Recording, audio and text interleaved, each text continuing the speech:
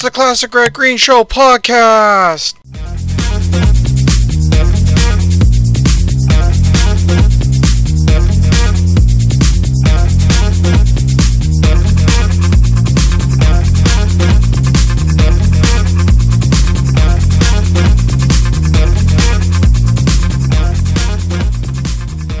Greetings, friends, and welcome to the Classic Red Green Show podcast. As always, I'm your host, AJ. So, it's been a while since we've had a podcast here, and I have been feeling the itch to get back onto the mic, and I think that we're going to have a really good episode today. A ton of stuff has happened since our last podcast. We're looking at some interesting things. Unfortunately, a member of the show has passed away. We will get to that in a minute. And I have some very, very big news with stuff that I'm kind of digging up with the help of some people like you, some of the fans. So all this and more ahead in the episode. So I want to get down to business right away, a bit of a monologue, more just some housekeeping stuff. It's been really busy on my end. That, of course, means not as much time to record, and that's why we haven't had a podcast in the better part of a month and a half, a little over a month. We are hopefully in the summer, as things slow down on my end, going to get back to a more regular schedule finally. Hopefully, if I can get things moving along, maybe I'll even be able to put a few in the can and just sort of release them on a more regular basis and just kind of have a buffer a bit. But we'll see what we can do. Hopefully, at the very least, I can pump out at least one or two a month for the next few months and just get through season 1 and we can get into season 2, which I'm pretty excited about. Certainly, I've been doing a lot of digging. I haven't had a lot of free time, but the free time I have been is very, very fruitful. I'm hoping to get some website updates in the near future. Some of the stuff we'll be talking about today will be either a recent update that I've done or an update that's going to be coming up soon on the website. I certainly have a lot more to add to the website, so I'm pretty excited about it.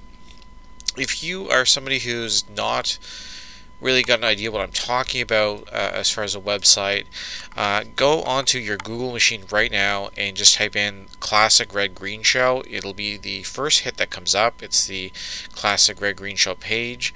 That's everything that I've been working on and putting together for, actually 2 decades right now. So, as you can tell, when you go into kind of the about the website page, we're really just talking about how it all started as a high school project and has sort of evolved from that point. So, proudly we are probably the top Red Green Show fan page, the top destination beyond the actual redgreenshow.com. So I'm very proud of that. It was a lot of work, a lot of blood, sweat, and tears, and a lot of help from people like you that have made this website so great. I'm pretty excited that we're going to come up here, and I'm double checking. I think this summer is going to be the 20-year anniversary for the website. I don't know if I'm going to be able to do anything really special. I'd like to, but we'll see. I'm going to see if I can work something together anyway. So beyond that, I think we'll just talk about our sponsor. The sponsor for the show, of course, is Railline Design, and their slogan is "Get Your Decor Back on Track." They've been a great sponsor for us. I know that we operate on a very shoestring budget, very rudimentary equipment, freeware software, basically anything that we can get our hands on for virtually nothing, or the change we find our coat pockets. That's what we operate this podcast on. We're not like guys like Joe Rogan who have these huge studios and expensive guests and all this type of stuff, big equipment and people helping out.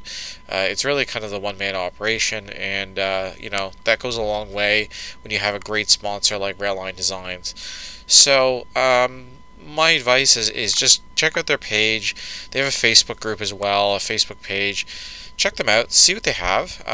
If there's something that interests you, make a buy. And a lot of the money when you support them ends up supporting us here at the show.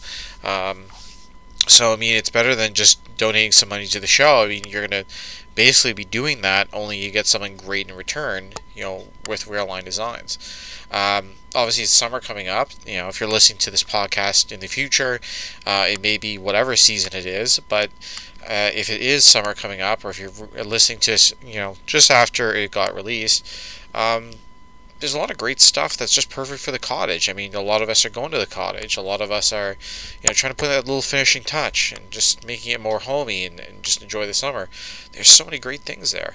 For example, they have a Rail Spike bottle opener. That's their flagship product now. It's just been released in the past year. Perfect for being out in the patio. If you're going to have friends over or entertain some guests, you want to open a couple of drinks, perfect thing to show off with and just say, hey, look at this cool thing.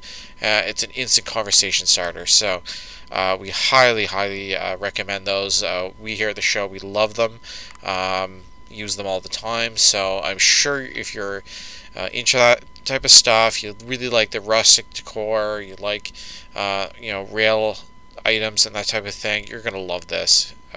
Great for the cottage, great for the home. Railline Designs, check them out. So I guess we'll kind of get into the show. I guess we'll start with the news.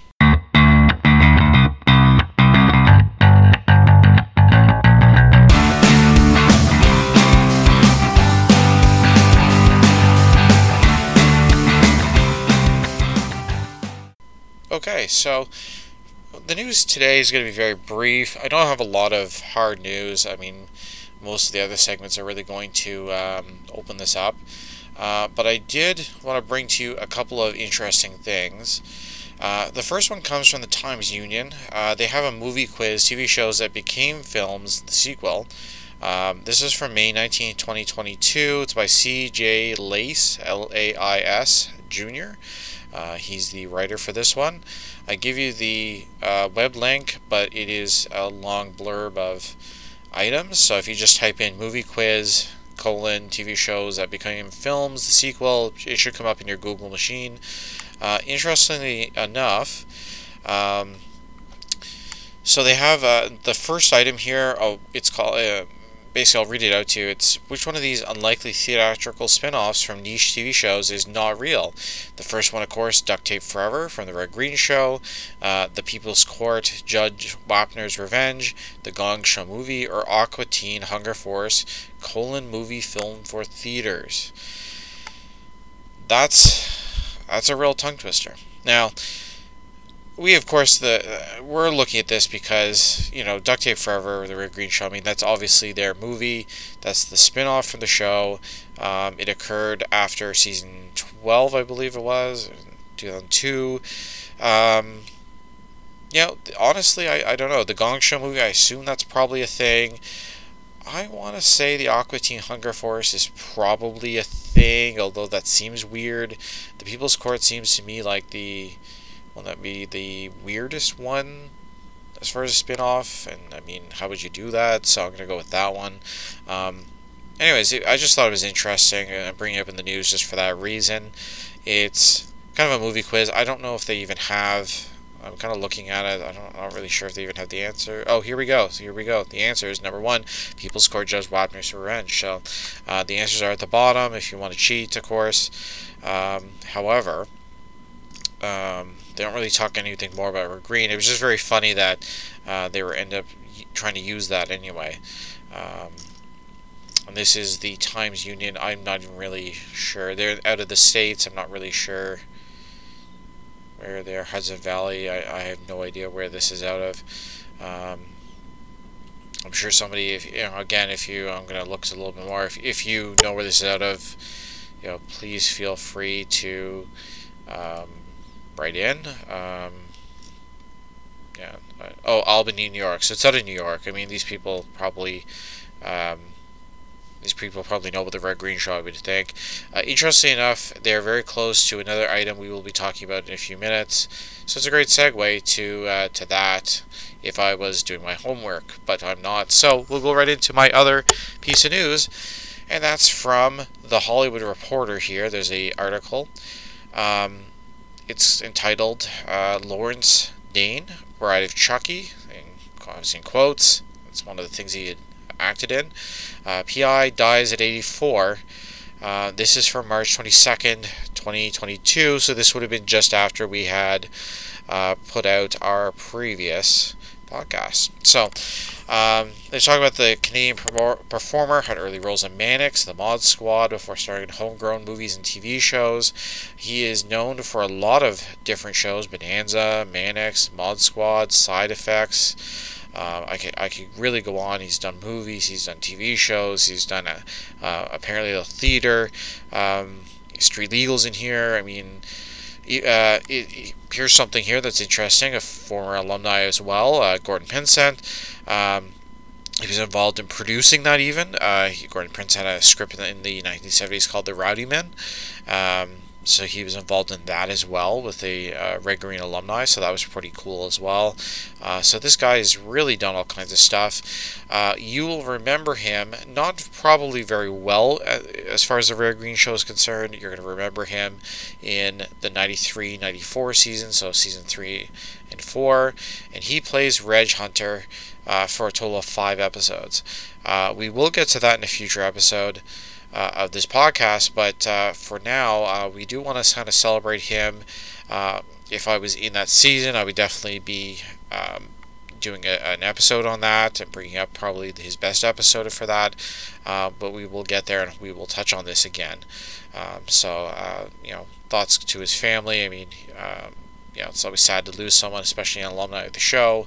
Not something we enjoy talking about here, but it does happen. And we wish the family the best. And obviously, Reg Hunter was a great character, and he played it well. And it was nice to see he had such involvement in so many things, but also wanted to do the Greg Green show, even if it was just for a few episodes. So, Lawrence Dane, unfortunately passing away at 84 this year, and an alumni of the show. That's really our big news segment here of the day, and do want to share that and pass that along to you as fans. So up next, we will get into the mailbag. That's right, we have letters this week.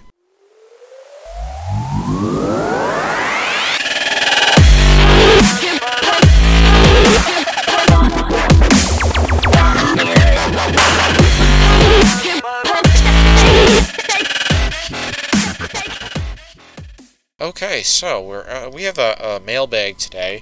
I'm really excited about it. I mean, partly the nice thing about taking some time is being able to actually get letters and some mail and some commentary. So I'm very excited about this. We have a few today. Usually I'm either trying to make one up as a joke, or we have kind of a quickie message or something. This time we have some really great stuff. So very, very happy. People have been writing in. They've been working with me on different things. So please, if you have any thoughts, comments, information, we will take anything you want to put onto the podcast here and kind of be celebrated about it and be on the mailbag. Please write into the show. I absolutely love doing this segment. So we'll get in here to a few things. So two different pieces of mail. Big stuff here we're talking about, so I'm really excited about this. We'll kind of get with the smaller one first. We'll just kind of get out of the way here. So a kind of a reader to the show, or at least to the website. I don't know if they listen to the show, to be honest. I think they do, but at least for the website perspective, they do check out the website often.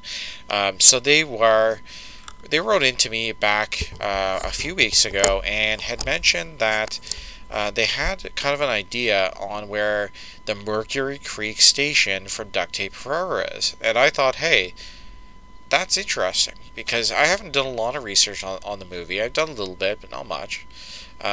Most of the research has been focused around the actual show itself, the TV series, not necessarily, of course, the movie. But he did mention that he thinks he knows where the station is. However, the scenery doesn't really match around it, but the building matches, and so does the caboose and some of the equipment that was seen around that in the movie. I tell you the actual part of the movie. I believe it's around 48 minutes. But I mean, you could go look at that yourself. I did kind of poke around in there just to see if I could verify for myself. He did provide me with a link, and this link brought me up to a Google map. And I can use the street view from that to kind of get a good look at the actual equipment around the station, as well as the station itself, and even kind of the piece of track, and just sort of see if I can verify if that was the location of the station, if the station is accurate to the show. It just happens to look like it, but not really. So that type of verification was going on. I'm still doing a little bit of that. I haven't fully clarified that, this is a verifiable station from the movie, maybe painted different. I mean, this is 2022. The movie came out 20 years ago. Things change. So the interesting thing is that this station is in a little town called Caledonia, that's in Ontario, and it's south of Hamilton. So for those of you who are familiar with the area, I mean, it's just south of Hamilton by, a half hour or something. Again, the show was shot in and around Hamilton. This, to me, screams very likely. Certainly all the direct, obvious evidence is there. They were definitely known for just going around the area and shooting in different areas around the Hamilton area. Obviously, whatever they needed for the show, they would probably look at that and do it. So I certainly think that is probably accurate. But I look more into it. So it's, if you go, you feel free to do this yourself. If you look at Grand Trunk Lane in Caledonia, it kind of is this little nubbed side street, kind of a dead end, one-way side street, and it's kind of goes a parallel with a couple of rail lines that kind of go through the town. When I look at the actual station that's there is a station. It's called the Grand Trunk Railway Station and Museum. There's not really, they don't really have a website. It's sort of a local community museum. If you go into the Google Maps and you click on it, it gives you this little picture with a caboose. And they have several different photographs as well. There's a water tower. You do get the station, and you get a couple of pictures of the station. It's marked out as Caledonia. That's it's the station, the former station for Caledonia along the Grand Trunk line.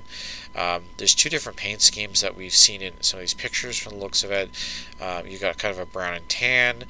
You also have a green and tan. And they do have some differing viewpoints anyway. There's a Food Basics kind of store behind it. For those of you who aren't from Canada, that's a kind of a discount grocery store, very popular here. They also have a couple of pictures of the caboose, a couple of pictures of the interior. So those are all very accessible. You can see those. The street view itself is also somewhat accessible to those. You can see kind of that area. It's not perfect. I'll give you that. Actually, I'll even go to it now and see if I can kind of help describe it a little better. You do see some of the rail equipment around it. So there's kind of a main corridor with two different tracks, and then there's a couple of side ones. There's a kind of a industrial farm type of building. I believe it's a Purina building that's sort of beside it, so I guess one of these little spurs serves that. Another spur just has some standard standalone equipment just kind of parked there or whatever. The caboose is inside, kind of on the left of the station, on the other side from the tracks. It appears that they were doing some repair work. So this street view was from 2014. If I go to the 2012 version, it looks like the caboose is not under repair at that point, so obviously they've done some repairs in the last decade anyway. The station itself does not show the green with tan paint in this image. So as of 2014, it shows the tan with brown. So it has been painted certainly, um, in the last 20 years for sure. I do believe that this is the station from the show. I just haven't gotten confirmation that it perhaps may have been moved here, or anything like that. So I'm still looking into that. So why I'm bringing it kind of onto the show is that I do believe it's probably the station. I get this information from a fan. The fan also happens to be a rail fan. So for those of you who don't know what that means, it means somebody who's just really interested in rail equipment and railroading, and they'll often go and find locations to watch equipment, watch trains go by, and that type of thing. They have a very big interest in trains, so they tend to be much more privy or aware of old stations and stuff like this. So when a local rail fan says, hey, I think this is probably it certainly draws my attention to it. Anything that I've been able to see as far as a comparison with the show, I do think it probably is the same building. It's possible it could be a different building, as they were often built sort of in the same light. I'm not a big expert on a Grand Trunk, but I do believe that a lot of the stations they try to build with the same plan. Just, you already have a plan for one, why reinvent the wheel and spend a bunch of money, right? So I do believe on that basis it probably is correct. But I'm still digging on it. So if you do have any other information, if you do know if this particular station was moved here in the last 20 years or was used in the show for whatever reason, because clearly the driveway was definitely not there for the show. I mean, there's just no way that this building in this location could have been used for Ranger Gord in the movie. So that would lead me to believe it'd have to have been moved there. But we're still looking for confirmation. I haven't been able to reach out to their museum association or anything, just because it's been mostly closed with the COVID pandemic. So if you have any information or anything that you're able to help me with this, please by all means write into the show.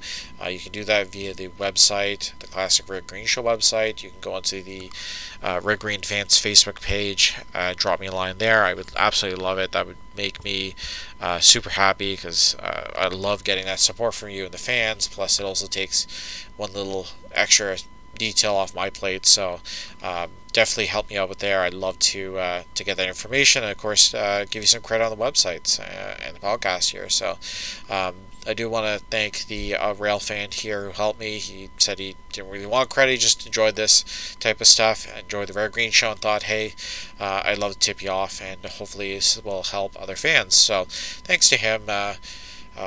It's a great tip, and it's something I'm going to look more into.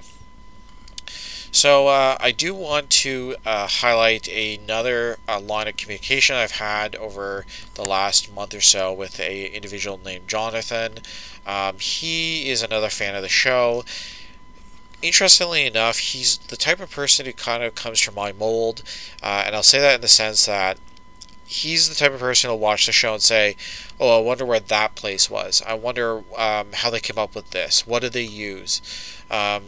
Was this location here? He just really wanted to find out those places, and ideally go out and visit those places too, if possible. So great to get some letters and some correspondence from him on the next subject, which is the location of the real Possum Lodge. So a lot of you will probably remember when you look at the bumpers for the show, or certainly the opening, you'll have that lodge building, kind of a picture of it, and just sort of there in the background. I know some of the first couple of seasons they'll use that as a bumper as well, and you're kind of thinking, hey, that definitely looks like the lodge. You got the trees, you got this old large building. It's exactly what you picture that. A lot of people, what they don't realize is that that place exists.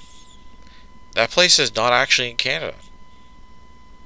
And that's the part that really surprised me when I first learned about this, is that, I'm thinking this is probably up in north of Toronto somewhere, like more to central Ontario, that type of thing.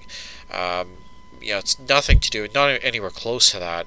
And we're talking, in the news segment about the Times Union and how it's from Albany and sort of like ties in with the news or with the mail call item. And this is the item.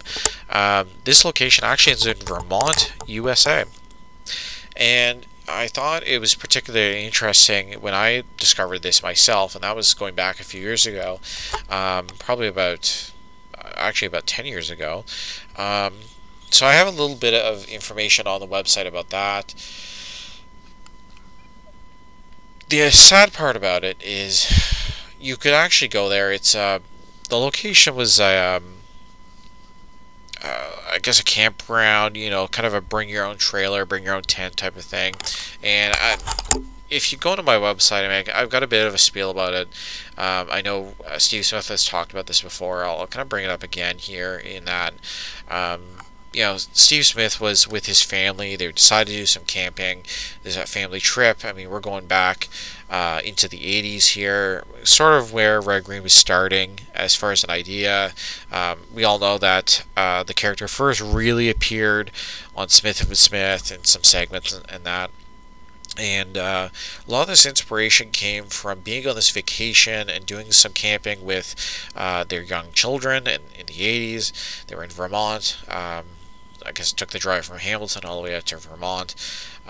Been camping in this kind of pop your own tent location, small town, and just really fell in love with the area, but particularly the main building, or I guess the administration building, I think it was called. They really liked the look of it. It was all kind of a large old building, very different building. So he decided to take some shots of that. I think it was with a 9mm camera, or something like that anyway, or Super 8 or something like that. Took some shots and ended up using those as part of the Red Green show. And again, it was part of the inspiration. It made sense. It was a perfect thing for it. Anyways, while this is happening, this location is sitting here. It was kind of a family-run business, and it's going on forever, sort of thing. We have a hurricane, kind of a remnant of a hurricane, ripped through that area. We're going off back to 2012, and that's Tropical Storm Irene. So I don't know if people remember that, or if that was affected or not, that type of thing. But this particular area was very affected by Tropical Storm Irene, and their campground got really damaged. Trees everywhere, buildings damaged, some buildings damaged beyond repair. There's some flooding in that area. It was kind of around this little creek area. So we had a bit of a problem there as far as the owners, where it almost just didn't make sense to come back to it and just rebuild it, just because it was just so damaged and really beyond repair. So that's the unfortunate part about it. You have the ability for fans to be able to go there, and I bet you people just don't even realize that it exists or it even was there, and that's really the saddest part about it.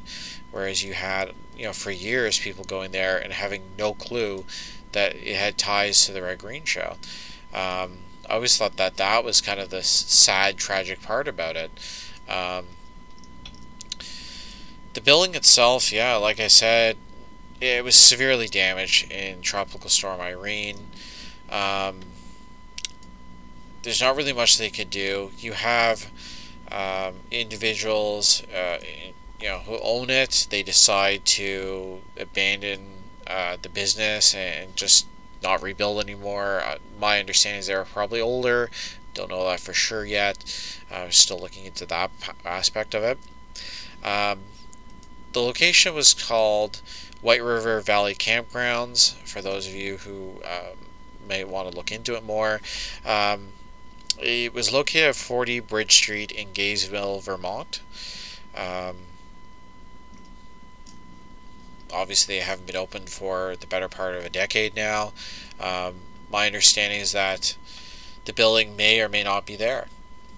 That was really where things ended off. When I located the building back around 2012, I did understand that it was damaged by Tropical Storm Irene, but there wasn't really any information out about it. There was no real information as far as a social media account or anything like that. So, being somebody who's not even in the States, it was very hard to find anything out about it.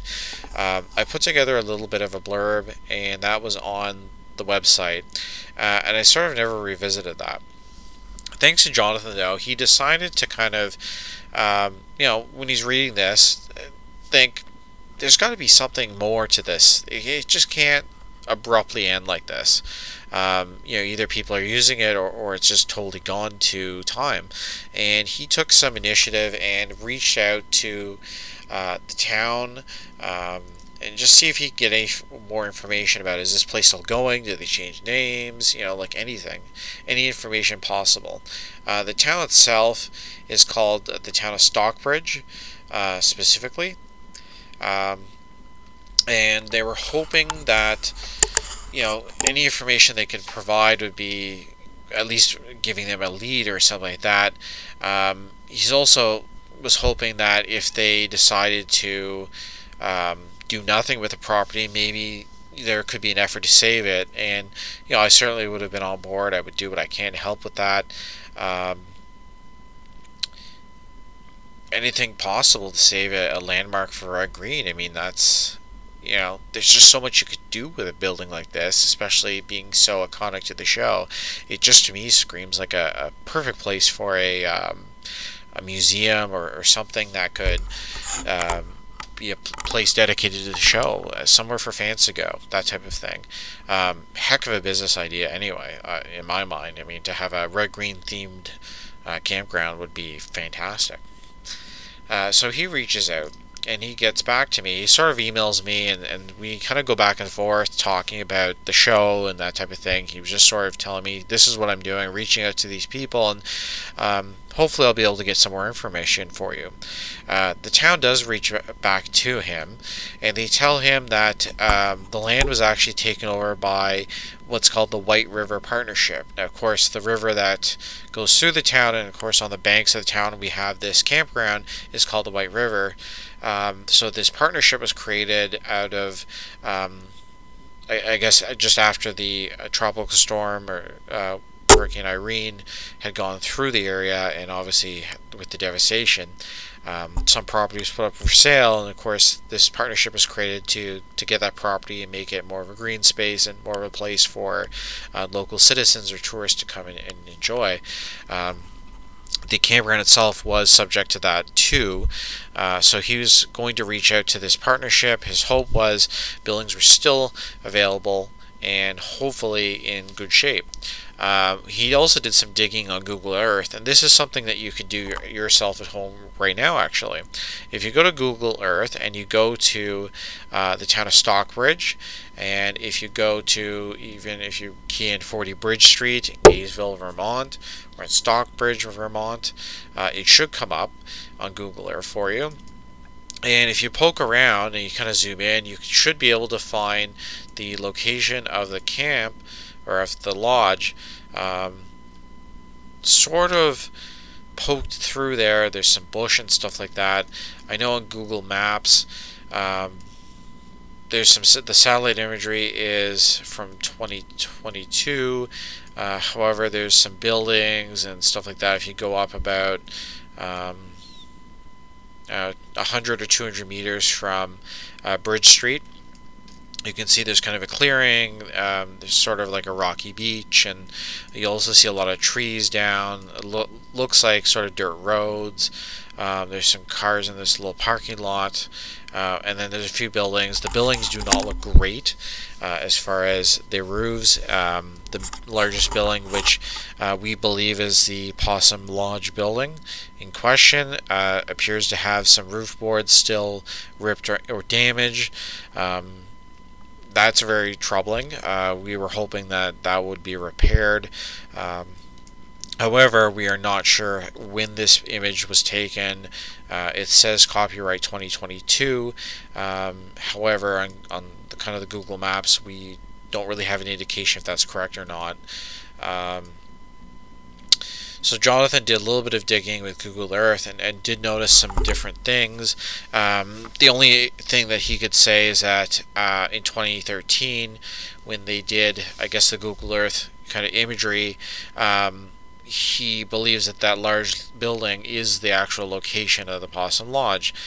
Based on the other buildings around, he does believe that that's the only logical place of the building. If you also look at how there's kind of the opening in front of it, and the trees around it, it does seem to make sense as far as what we see on the show and what we see with the picturing of it. Further, in some research that we were doing, if you look at roverpass.com, and if you go to their White River Valley Campgrounds location, they do have one review on this. Apparently it's not good. It's from 2019. It's Carl Schwenderman had mentioned a 1-star rating and just said the campground has closed for good. And then he references the White River Partnership .org site on the floodplain project benefits for Gaysville, and they talk in this about what they're planning to do with it and kind of what their goal is of this location. The particular article he's referencing is from June 20th, 2018 by the administration for the White River Partnership, and the image he was on is very clearly from that rocky beach at that campground. The interesting thing of why I really want to bring to you the Rover Pass site is they have a couple of images. The images are of the Possum Lodge kind of picture that we do have from the show. Obviously it's more modern, and you see it with the Welcome to White River Valley camping sign. I mean, this is clear as day, that particular image. The interesting thing to me when I first found this site is that these images make the lodge look a lot smaller than what we believe it is on the show or on the bumpers. I don't know if that's a perception thing. Clearly this building has been here for decades. It's very obvious from it. It looks like an old building. It's not like they changed the front or something. So it's clearly that. So it's that I always thought was really, really interesting. If we look, there's also a side profile view of that building, so you can see how long it is and kind of how the roofs are a little different. There's sort of like a couple of ones where the slant is not so deep because they've got kind of rooms there, and then there's a really aggressive slant because I guess there's no particular room there or something on that second floor. So if you cross-reference that with some of those satellite images, I think it's very clear that this is the particular building that we're looking for. So it's kind of neat to see that, or at least those perspectives, up close and personal anyway. I do want to note too that White River Valley Camping does have a website. It's not obviously functioning. I mean, it doesn't make sense to me why it would function. It's clearly hasn't been in business for some time, but that's something else I'm going to be profiling in a future episode, is just more like that website, and see if I can do any deep diving with Internet Archive and seeing if I can find anything related to the show, or at least the building, within their old archive website. My hope is that I can find something. It's just hard to say like what that might be, because I know that this website has been down for some time. So look for that in a future part of the website anyway. I guess moving forward, we'll talk a little bit more about the fate of the building and the fate of the location. So in communication with White River Partnership, it looks like everything as building-wise was razed and torn down. There is just anything that was basically left there. I think there was only 1 or 2 buildings, I believe they mentioned, that were particularly able to be saved, and they were saved and used for whatever the partnership would like to do. Usually, mostly it was just storage space. Unfortunately, the Possum Lodge building, from what we are hearing, was torn down because it was just simply not able to be saved. Apparently, the devastation was so significant, and obviously, with the passage of time and the lack of repair from that damage over the better part of a decade, it just simply wasn't able to be repaired. There's not really much they could do with that. So regrettably, all this to say, the Possum Lodge building is no longer there. It's just simply been lost to time.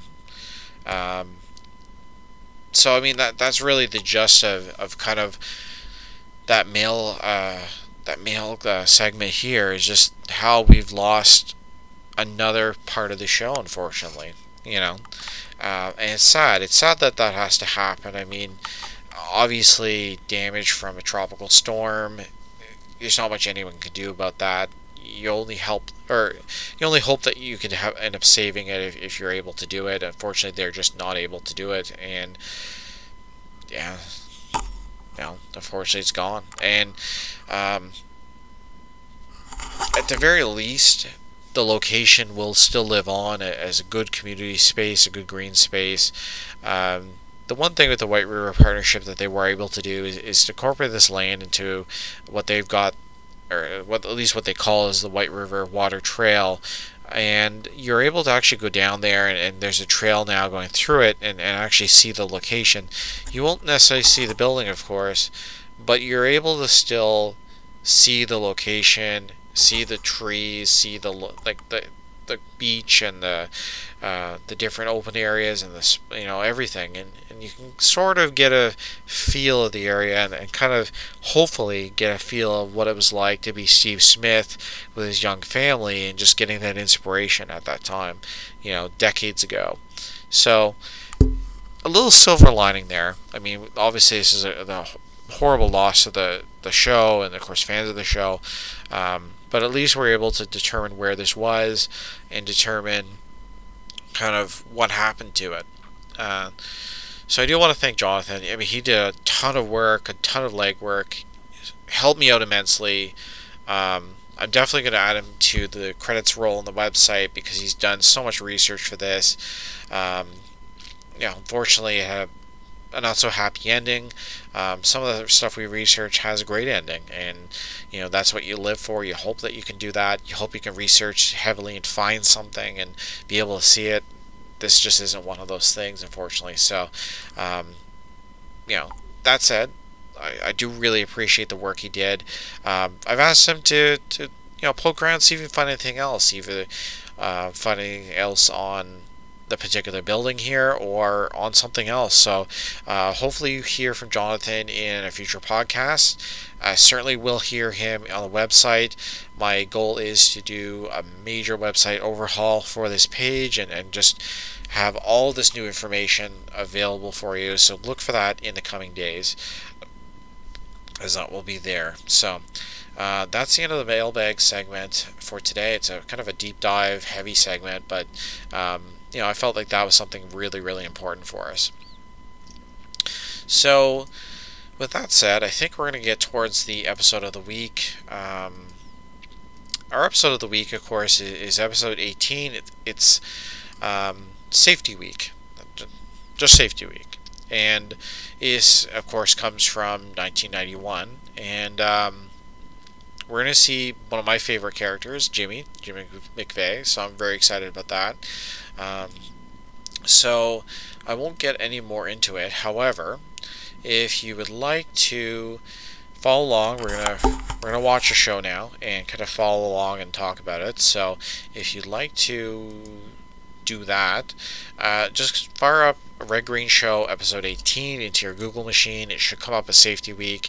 Should come up as a listed show from Red Green. So just cue that up. You can put this on pause. And then whenever you turn back on, I'll tell you when to hit play, and you can follow along with us. Or you can just follow along with us and just sort of listen to it in the background, and just think about it and talk and that type of thing. So I'll let you go ahead and do that now. And put that on pause, and we'll get right to the show.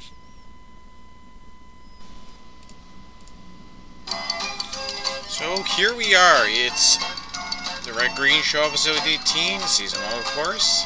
Our title is Safety Week. So to give you a little synopsis of the show here. Safety Week, the Lodge. Jimmy, our good friend Jimmy McVeigh, builds a boat prop out of his ceiling fan. Great clip, love that one. Red fixes a toaster in Handyman Corner, and Bill explains the subtleties of fire safety. Obviously, he's going to get burned. Now, it's been said that this original air date for this episode was July 27th, 1991. I have some debate on that, but that's what we're looking at. For our cast today, we got Peter Callahan as Ranger Gord. As you can hear right now, Patrick McKenna is obviously going to be in this episode. For Steve Smith and Rick Green. And Will Miller is going to be Jimmy McVeigh. Once again, another one of my favorite episodes, just because we have an appearance by old Jimmy. So let's get into it.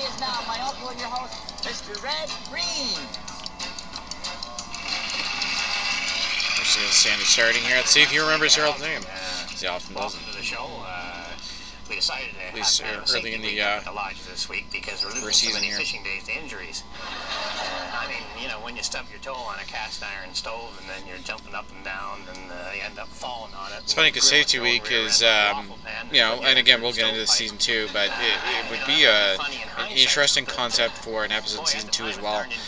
It's too bad they didn't have one for season 2. They sort of do. We'll get into that, of course, but you know, it's more like a security security week of sorts. I guess is probably the closest to it. So. Standard interrupting, just kind of. Again, that's the beauty of season 1 is they really highlight the slapstick. You know, straight man, the funny man type of routine. Very, very reminiscent of the. You know, kind of those two-man shows and kind of those variety shows. You know, comedy at the time was very much like that.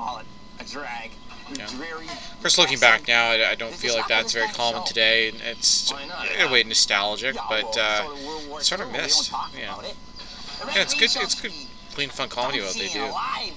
We work off each other. We work really well. And you think like this is season 1. They've only really been working together. You know, that's really at this point, you know, probably a couple of episodes of shooting. That's all right. That's kind of the more amazing part.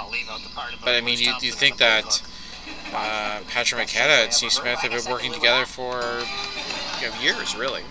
So. Harold, are you wearing steel-toed shoes? No. Good. I know where that's going. See, again, that's just like you know what's going on. It's great. It's just good writing, good acting.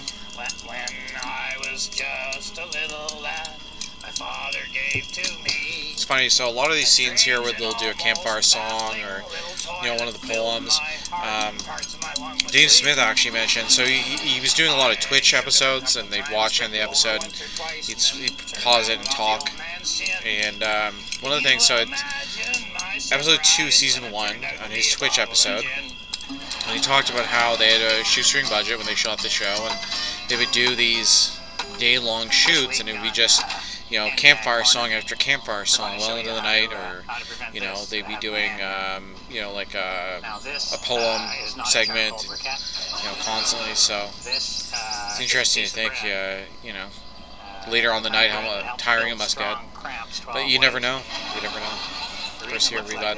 I love that on the left of, well, I guess his right there. You see that big cluster of power cords. Just, I mean, that's.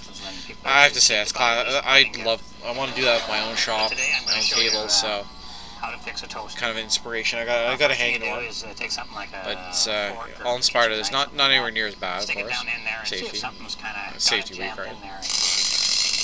This is definitely, do not do this, of course, it's not safe, but, you know, he's showing you. I love it, it's charred and black, I mean, it's metal, of course, that's why he's showing this right here, is, obviously, again, safety week, so, you know, it makes sense. Of course, probably can't tell what it is, but... There's only one of two things that could be wrong with a toaster. Number one, you got your... And who had toasters like these? These were pretty classics, you know, 60s, 70s. coloring. You're not sure if that was a color or it was just faded plastic, right? The WD-40, or what we call the handyman's liquid wrench. I like that liquid wrench. This stuff could loosen the You know, intestines, I still go use warm that after a cheese to dinner. this day. Just, you know, you want some liquid wrench, just Fire that down whip in out there. a can of WD-40. I get the weirdest looks, but it's worth it. What's wrong with it is that the heat sensor inside the unit is stuck in the on position and just needs Which some makes sort sense. of jarring motion. Of course, you'd think it'd be a simple way, you know. No, just So hammer the back between off. the two, we've got this thing pretty well squared up. Why don't I just plug her back in and we'll just give her a try. I think you're going to be surprised. You can find a plug in there. I'm going to need a couple more of those units. Surprised it works. All right.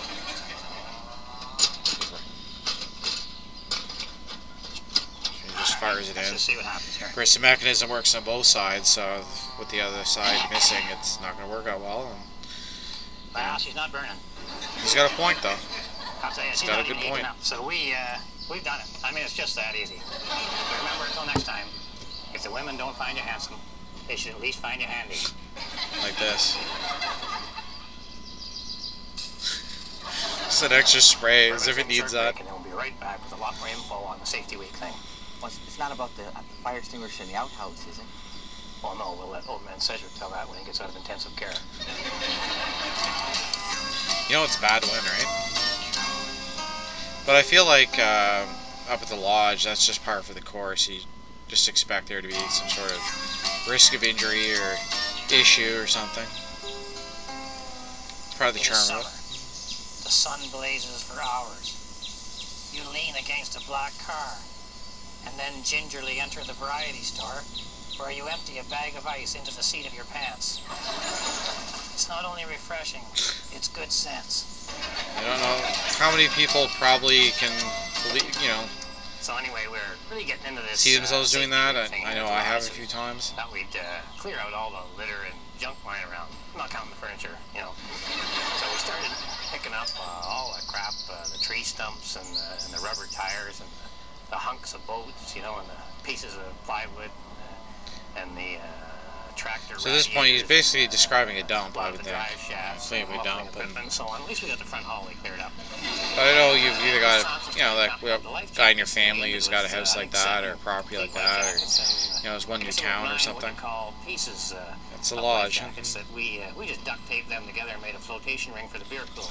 That was great off the red. That was just great. Kept the pace up and everything. That was fantastic. Way to go. I think he's just patronizing him at this point. Let's go, move it along, moving along. He doesn't care. Patrick McKenna plays it so well here. He doesn't care. Keep interrupting me, Harold. Special viewers want something upbeat. How about something beat up? I love that beat up. Oh, here we go, Ranger Gordon. It's funny, like talking about Dave Smith earlier, and of course, I ended up finding out a couple of years ago already, I mean, almost 10 years ago actually, that this treehouse here, and you can see it shakes. You can see how I'm not going to say the weight level is probably being exceeded, but it's the cameraman and obviously both of them and all the stuff in there, the 8-track, it's probably pretty on edge. But anyway, you could, you know, we realize that this is actually their kids' playhouse in the treehouse in the backyard. So, you know, I know that the Green Giant canned corn is right down there. He's going to reference that in a minute. 8-track, of course. I'm not really sure if you recognize what 8-track, that stereo system there, whatever that is, you know, send that in to me at the website. I'm curious. I personally don't recognize it. It's like it's a kind of a combo unit or something instead of a stack. I like talking about the notch on his log here. You can see that. And it's funny too with the canned corn. So those Green Giant labels, this would have shot 1990, 91, let's say even, for conversation's sake. And those Green Giant labels lasted well into the late 2000s. Before they really rebranded in a drastic way. I remember going to the grocery store as a kid in the 90s, of course, seeing those. And working at a grocery store in the 2000s, in high school, I also remember stacking cans like that, so that's kind of a cool thing. Obviously not those cans from the show, but hey, it's pretty fun. Of course, Rubik's Cube, super popular. I like how he's, they really painted him starting out in season 1 and probably leading about season 4-ish, or 3, as being sort of a guy who's in the woods, forgotten about, and he's just stuck in like 1981 or something, and I really like that dynamic. Of course, they do change away from that in later seasons. Certainly by the end of the series, it's far different. But I really like the isolation aspect and the fact that he's been forgotten about, seemingly, as we'll learn. And of course, the fact that it's almost like he's like a human time capsule. He's just stuck in like 1980 or 81 or something like that. That was kind of a really interesting part of the character that they developed there. And of course, the growth throughout the years. I mean, Peter Callahan's just a great actor and is able to pull this off really well. But the writing for it really grew the character. And, out of all the characters, I think Ranger Gore is the one who drastically changes the most, and probably, I wouldn't say not at all for the best. I think it's for the best. The characters really grew, and it's been entertaining to watch. Here we get a great view of that Possum Lodge crest over his breast pocket. It's not my fault. I'm not chauvinistic. We've done everything in our power to expand the show to include women. We did that feature on shopping for shoes. It's funny because there was no actual feature in the show. I mean, that would be interesting, but yeah. Of course, you see the smoke really bad in this episode from that stove there, and I've got some information about that. And of course, they push smoke into that, so it just would come out. There was a couple of episodes where they actually had real fires there, and they almost had a fire issue, so they ended up changing that to actually running, actual smoke through it. That's very true too. Okay, perhaps this next but I like the effect that, it seems like the smoky now. There's a couple of these segments where it's like it just builds and builds and builds and gets really bad. And I feel like it's almost done on purpose. And of course the actors don't recognize it at all, and that's what makes it even better. I think it's a man. But even here, I mean, if they would turn around, there'd be just a wall of smoke. How do you not see that? It's kind of fun. The problem stems from women being narrow-minded. I don't think women are narrow-minded. I think you're narrow-minded, yeah. At least that's what I laid out from your dissertation thusly far. I think he's using $1 million words, of course. I don't think you could call me narrow-minded. I mean, I pride myself on being the exact opposite of narrow-minded. Fat-headed? I could buy that. I could live with that. I can live with that. In keeping with safety. Of course, we're talking about fires. We're going to have fires starting and almost burning down sets. We've got a little bit of a fire out there at the farm. In front of the barn. Of course, we see the barn in a lot of shots. Interestingly enough, I was talking to a gentleman who, there's a dummy later on, a few seasons later, where they launch it and it hits the side of the barn. It turns out it's this barn, from my understanding. There's this horrible, I love the horrible sleeping bag and these signages and stuff. Anyways, he bought this dummy from that, and they fired it in the barn, and it just makes you wonder, like, how many shots did they actually do here? And that's something I'd love to do if I had the time. Just go through the whole series and pinpoint how many episodes were shot at a certain location. Because I bet you it's way more than you think. There's garden hose just shooting off wherever, like it's one of those cartoon fire hoses, right? So if you don't have a hose, what did he go now? What was it? Kind of like, bucket of water and that was like a bin of water. I don't know. I hope. And there's a bucket. There's some sand. Of course, you're gonna throw sand at him, and I'm just like, I would probably be upset too. Hold it, Bill. Hold it. Yeah, I think he's had enough sand. Boy, that stuff on the contact lenses, let me tell you. So a little drum in the back or something. Of course, he's out of control by now. Like, this is just too much for him. This had to have been, you just see him just swinging his arms. Like, this had to have been fun to shoot. This part, I mean, who wouldn't want to do this? This is great. So we wouldn't recommend that one, especially when it's in probably not, no. Now here's another, you put a fire and he would jump on with a blanket. This is I like, so you see the blanket goes in the fire there, and make sure I mean, we all know what's going to happen, right? Like, it's not a surprise. The real blankets. So Bill went to get another blanket. Should have asked, I think this one had been so. I feel like this one, this one was probably, they put it in like some sort of fluid, lighting fluid or something, which it goes up. But then next thing you know, It's really interesting. This, I have to imagine that they must have had a thing underneath to shoot that. and I got the other fire That's, extinguisher. although you see that white powder, so I think it's You know, really the you powder never- that's on You never fire. think about reading the instructions on these things until you really are pressed for time, you know. So you think you just pull the trigger, that pin, kind of like a grenade, But, pull down the handle, and there you go. To be honest, I never used one, so it's the opportunity. Want But to do anything to so I also like Red here. This see what he does here. for himself or You know, I think the fire is out, right? I did not read far enough to see how you turn the extinguisher off. Let's just keep going. You see all the powder. Use the whole canister on. I'm surprised you right in the sort of revenge from the sand. I mean, you kind of implied, I guess. Oh, we're just convincing now. You can see that. But I was really just trying to keep Bill's mind off the injury. Yeah, see, I like that he talks about that, and suddenly now he grabs his arm, so It is spring. little bit, Me yeah, and the boys spend the entire Little bit. weekend bending the elbow, good trying segment. to pull start the damn lawnmower. I'm sure we gonna realize or Glad you're here. see something of ourselves You in know, that, it right? gets pretty lonely, especially at night. No, what? Can't see anything. You can't see anything. Right, they can just continue the segment. And everything. It's like the awkwardness. So he's grabbing his ankles, and he's almost like You know, he's they just sit a there, 15-year-old kid still, but he's really like 25. They don't say You know, he's just been stuck there for 10 I guess years, the moon can't talk to you like a friend could, eh, Gordon? anything. crying, of They course. always speak I mean, to and you see the trees around him. How are you spotting a forest fire from up there? I have no idea.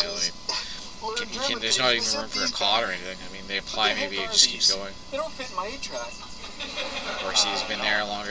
VHS would have come out in the Gord, I'm early sorry, 80s, I like know, I but believe really good to see you. 83 or Oh, take 4 care or of something like yourself, that. So Yeah, I've got it. at least in the mainstream. I mean, I understand VHS was out, Yeah. you know, in the 70s, but The sun will go down, and then if you yell and scream and beg, Yeah. I bet you 1,000 hours later it'll come up again. You but gotta this is see that. 1990, and I believe that he's supposed to have been there for 10 or 13 years or something. Yeah. I'm here Saturday. Why don't you come by Later. Saturday? Okay, we'll have a He's a referencing barbecue his and cream barbecue up corn. some canned corn and I love, beans, I and love then, that too. Even as a kid, I was like, oh yeah, we'll barbecue some canned corn. Even as a kid, I was like, that is insane. No one's gonna Great, do I look this. forward to it. All right. See you there. He's all Okay, excited. take care of yourself. Bye-bye, Gordon. You know, Red's just just trying to leave. Sound okay?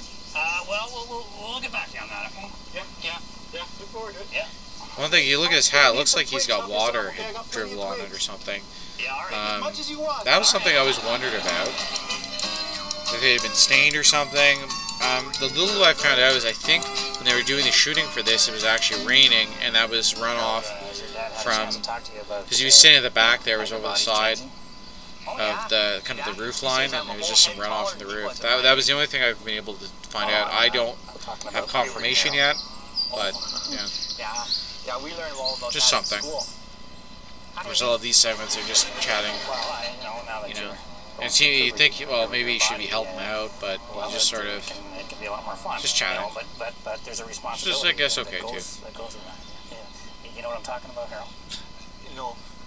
just totally enough. I'm talking about something you can buy in a drugstore. Oh, contraceptives. Yeah, we have one of those machines in the boys' washroom at school. But it's all One thing with Peter McKenna is like he's probably like pushing 30 here, I'm talking and he's about supposed to be deodorant, playing a Harold. 16-year-old, and it's like, you know, in those Putting stuff under your movies arm where so people's eyes don't water when it's you walk high into the school, room. the kids are clearly, you know, like 25 or something, and I feel like that Yeah, I know what you they were thought. doing that in the show here too. It's Harold, It's you say fine, that but word one more time, we're not having any more of these open, honest discussions. no, zip it, no. But yeah, that was one thing. And then this scene, I really feel like he just sort of We'll be right back with doesn't fit more the about I'm Safety Week. 16-year-old, We need more of our maybe safety. 19, but Well, you don't want to get injured, do you, Harold? they come back to this, just still going, and there's Bill just like running around. I like the Z's like in the back. It's like people stop. Oh, here we go, Jimmy McVeigh, Jimmy McVeigh. Oh, here he's. Like he's he a just postal comes worker, whipping up and he just but, yells this is at him. hobby. He's just gone to buy a propeller, and I think he'll be. I think I hear him coming right now. Jimmy, So he's got his mail bag. how'd she go? Did you get the propeller all right? Did I get the propeller? Yeah. I went down to the bloody marina to get the propeller, a thing I ordered a week ago. Yeah. And they He's all had to send the disheveled. whole bloody cone for His it, and it's still half not his in. shirt's out. I don't know if that was on purpose, but I love it. I bought this instead. What the hell's that? That's a ceiling fan there, Jim. This is a propeller. I mean, Will Miller. I mean, if you're listening and you're watching this, like, bravo. Like, I wish you would reprise the role at least once more. That would just be fantastic. I don't think that's This guy could have his own show, like spin-off. If there's a spin-off, they should have had this. You know. All the better, isn't it? I mean, you know this guy leads an exciting. This guy's a postman, and you know for a fact he's living on a boat. You know it's an exciting life. Like that's worth having a TV show on. Especially considering this boat probably hasn't been water for at this point 20, 30 years. And it's probably not in the water today. That was 30 years ago. And the engine's out. I don't even know where they found this, all these parts and stuff. Again, if you know what this is or where this was shot, tell me, because this is just, I gotta go there. This is fantastic. There's a road in the background. Hold on to me a minute. Let's watch the master builder and how he crafts things just using his imagination. Oh, this, I remember that this is such a great segment. Looking at stuff. Like just pawing around, looking for anything. Look at the ladder, of course, he needed a ladder to get up, but he was just yelling at it. I figure I could get a bit of a tripod support out of this here, look. So good. I think that's gonna I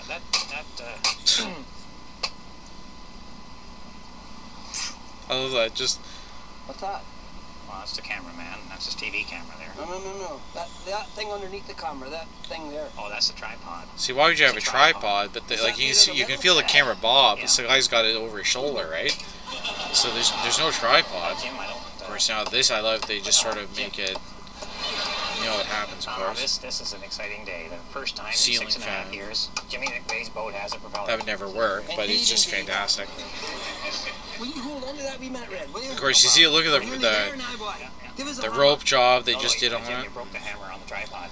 How much of a hammer? What's that? Give me that. That's, Microphone. Well, you know it's not gonna end well. But just like mindless segments. Just this guy is completely eccentric. He's just crazy. Love that aspect that he brings to the show. Sounds like 55 seatbelt buzzers all going off at once. You can imagine that. Put rope ladders up against everyone's bedroom window. Now, does anyone remember those? You know, those 80s seatbelt buzzers? Just like that. Automatic sprinkler system, and we hooked the whole works. I mean, I admit the newer cars, the dinging, intermittent dinging is just really annoying, but that buzzer is just, some of them are all awful. And pretended we were asleep. Not the same bed. But, you know, after a couple of minutes of pretending to be asleep, son of a gun, we were asleep. Who would have thought? And then, of course, the computer catches on fire, you know, but luckily now... I'm surprised they know how to run a computer. Under the cupboard where we keep all the Yeah, that wasn't easy back then. So as the fire got going, of course, they get hot and they start going off like hand grenades. I mean, it was There's like a the Vietnam reference to War, grenades except again. It smelled better and there were no mosquitoes. Oh. Well, of course, that woke us all up. Everybody's running for safety. You know, old man Sedgwick broke his arm on the rope ladder. Moose Thompson sconed his head on the safety light. Stinky almost drowned from the sprinkler system, and of course I slept through the whole thing. But Not a bad day. the point is that now you know the system works, and golly, we can all sleep a little easier. So, if my wife is watching, I'm coming right home after the show, and I'll walk the dog. Uncle Red? You don't even have a dog. That's code, Carol. Oh. So, anyway, until next time, on behalf of myself and Harold and my dog, and everybody else here at the lodge, keep your stick on the ice.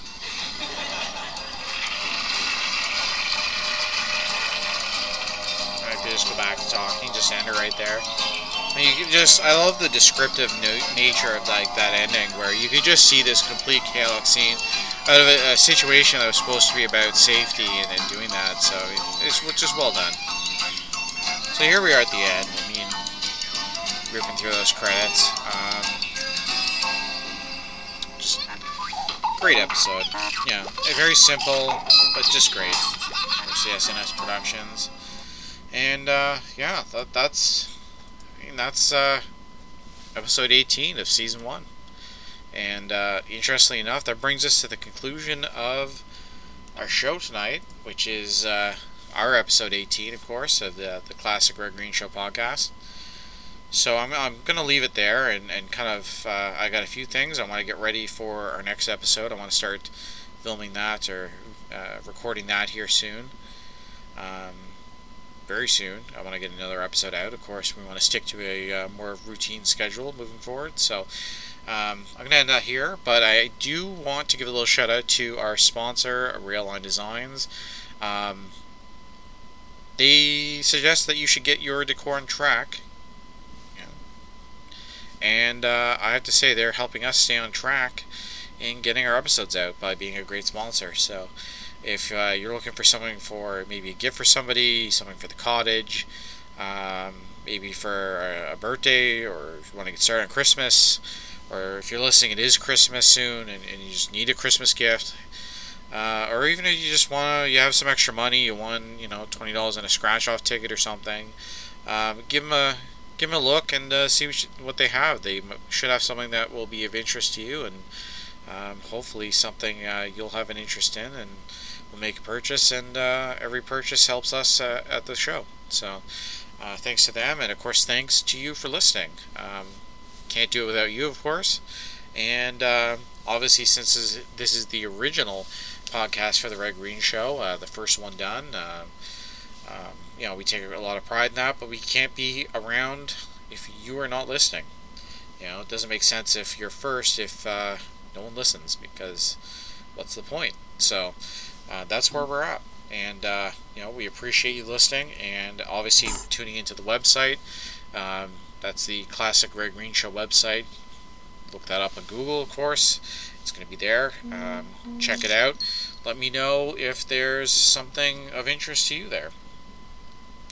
Something that you noticed, or a location, or some other information that I don't have on the site, or even you just want to say hi, or you want to say thanks, or you want to say, hey, can you put this into the website? Maybe you're missing something, or you had a question, or something you always want to know. Just send it in. Send it in the website. We've got a posting page there. I got a link to the email, and I'll definitely get it and respond back. And potentially, we'll even put you on a future episode with your questions. Same as if you've got questions for a mailbag segment, pose those to the website, and we'll get you on the mailbag segment. So, with that said, I'm going to end the podcast off now. Wishing you the very best, and of course, as always, keep your stick on the ice.